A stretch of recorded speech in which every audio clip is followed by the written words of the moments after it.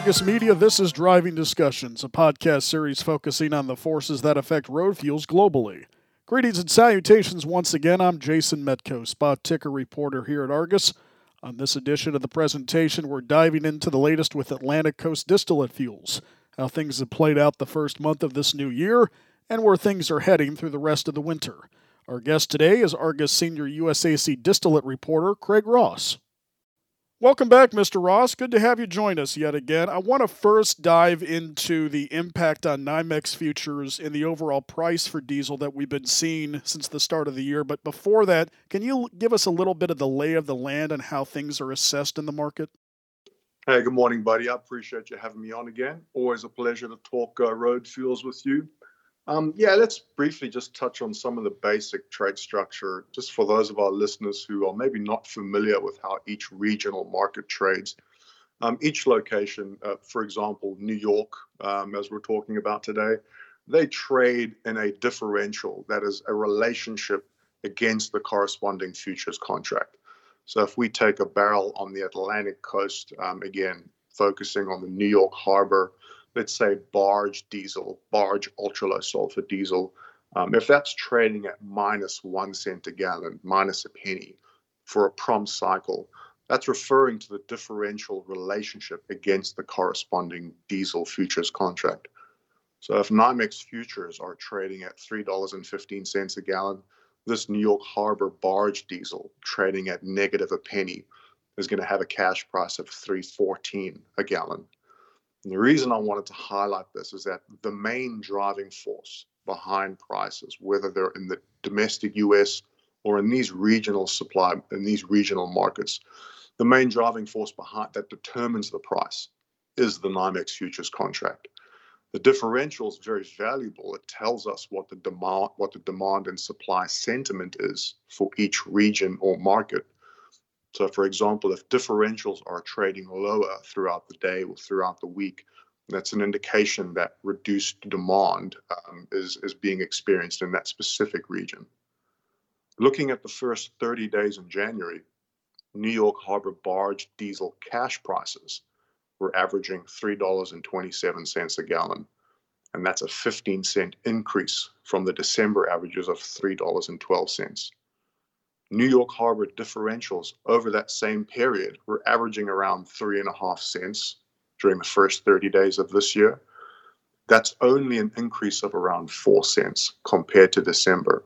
So the overall price structure is there's a far greater influence on the NYMEX futures than in differentials. Typically, we see demand for diesel and gas oil increase over the colder winter months. And while diesel futures are still elevated by quite significantly compared to year-ago levels, the sharp backwardation that we saw last year, meaning the prompt prices were far higher than any of the forward months, in some cases 30 or 40 cents higher between month 1 and 2. That backwardation has shrunk to a more normal spread where it's around between 5 or 6 cents over the last few days. This is Driving Discussions. We're with Craig Ross, our senior USAC distillate reporter. Craig, I want to talk about what took place about a month or two ago, supply crunches in the region, especially of diesel. Can you tell us what led to that and how we're shaping up now? Obviously, the Russia-Ukraine conflict was on the forefront of everyone's mind last year. And as a result of various supply constraints with the lower exports coming out of Russia, the lower supplies being moved through Western Europe, either to the water or through the pipeline, was a result of that. And Europe, in an attempt to try and shore up its reserves prior to the beginning of the winter season, was absorbing far more of the global market share that the US usually had access to. Now, while temperatures have fallen in recent weeks, overall, we are experiencing a far milder than expected winter weather here in the US, and Europe is experiencing record warm temperatures throughout the region, everywhere from Paris to Prague. And that has actually provided a buffer for European supplies against the lower piped supply due to the Russian export restrictions.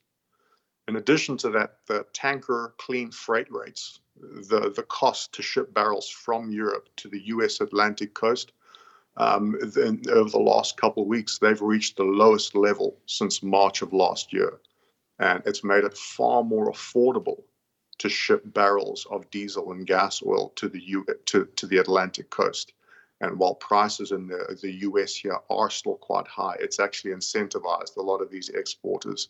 And the most recent report from the Energy Information Administration showed that distillate fuel oil imports into PADD 1, the US Atlantic coast, hit 312,000 barrels per day last week.